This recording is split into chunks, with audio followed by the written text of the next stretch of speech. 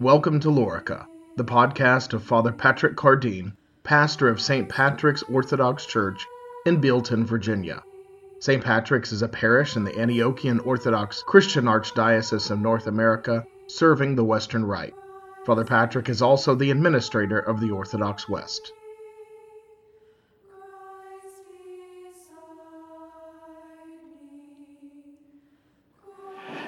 Our first reading today in Mass is taken from Proverbs chapter 8, and it's an important passage that is discussed quite often among the fathers, especially in terms of Christology. It can be read in very nuanced ways, but primarily it concerns the eternal Son, who is the wisdom of the Father, and clearly participated in the creation of the worlds. This passage also anticipates the entry of the Son, the wisdom of God, into creation himself in the Incarnation. In fact, we understand this passage to teach us and demonstrate that the creation was made in order that the eternal Son, the Word, could become incarnate.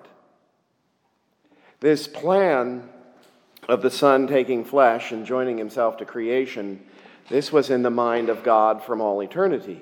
It was in the mind of God long before he made anything.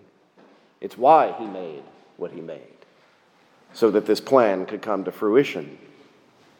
We're told that he is the firstborn of creation, even though he comes in history thousands of years after the worlds are created. He is the firstborn, indicating that he is in the mind of God long before God ever created. God, of course, is outside of space and time. He's not limited to historical linear restrictions. We, on the other hand, we experience cause and effect. There's a cause, and then we experience the effect in that order. But in God's plan, it's all the other way around. This incarnate God who joined himself to creation in history, after creation, he was actually the cause of creation in the first place. And that is why we read this passage from Proverbs chapter 8 on the conception of the Blessed Virgin Mary. It is because she is also a part of this preordained plan of God from before creation. You see, we cannot conceive of the incarnate Son, pun intended, apart from the Blessed Virgin. She is every bit as much a part of God's eternal plan, his plan to become incarnate in Jesus. She is, in fact, predestined, elect by God for this role. She was prepared by God for this role before she existed. You can't separate Jesus and Mary.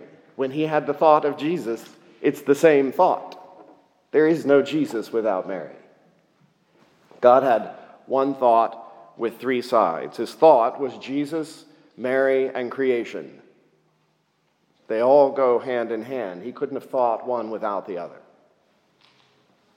So she's prepared by God, in the mind of God, at the same time. We're using human language, there is no time.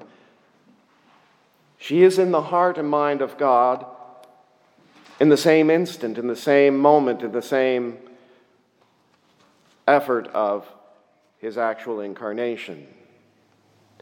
There is no Jesus without Mary. One of the fathers said it this way. He said that the world was created for Mary and Mary for Jesus. That's a good way of putting it. Now, some folks get a bit uneasy talking this way because they think that when we speak of Mary in this light that we're somehow indicating she's some superhuman or doesn't need Jesus for her salvation. The irony of this is that our teaching about Mary conveys just the opposite, actually.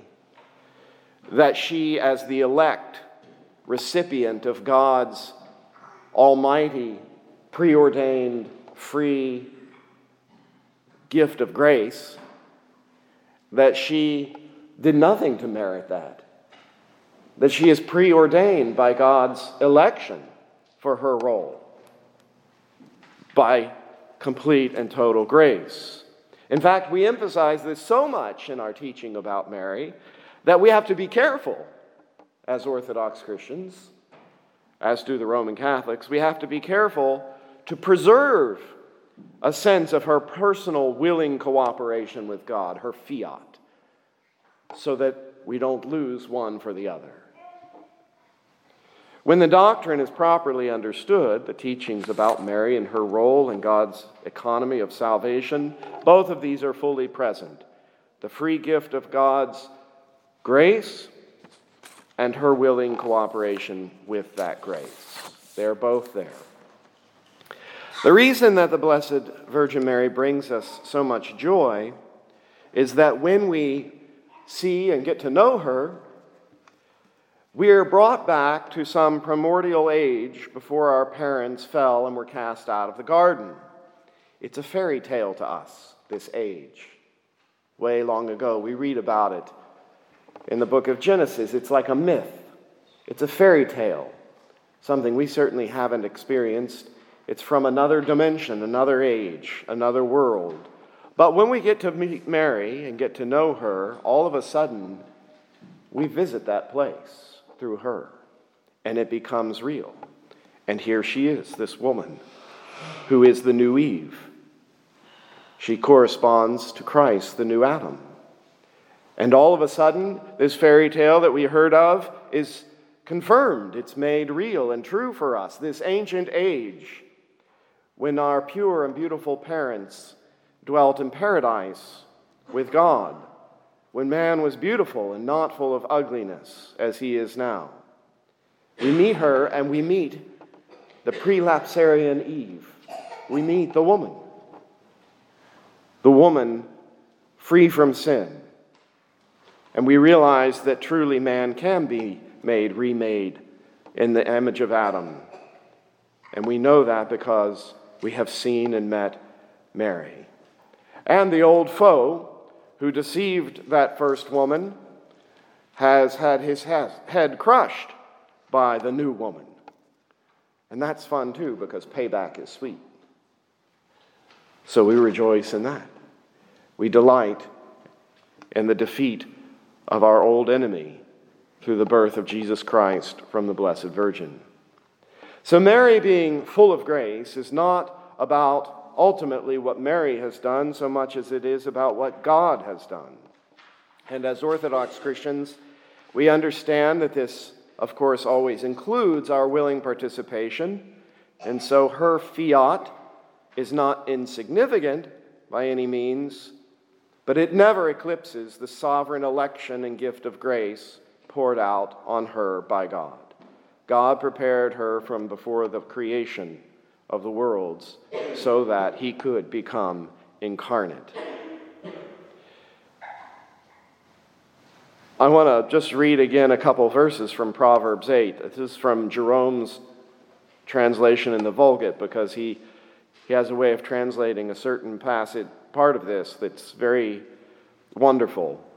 It says, "When he prepared the heavens, I was present. With a certain law and compass he enclosed the depths.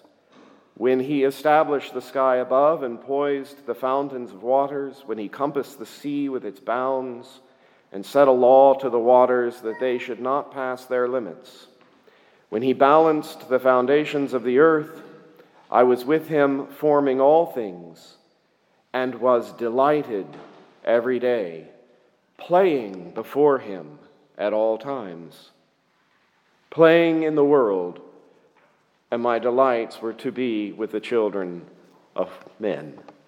What a wonderful image and passage of the eternal Son of God, delighting as he made creation, playing in the world, that his delight was to be with the children of men. This passage speaks of his incarnation, of his delight of creating the worlds. I just think of a little child making something out of Play-Doh characters and then being able to like somehow go into that little world he made and delight with those creatures that he created.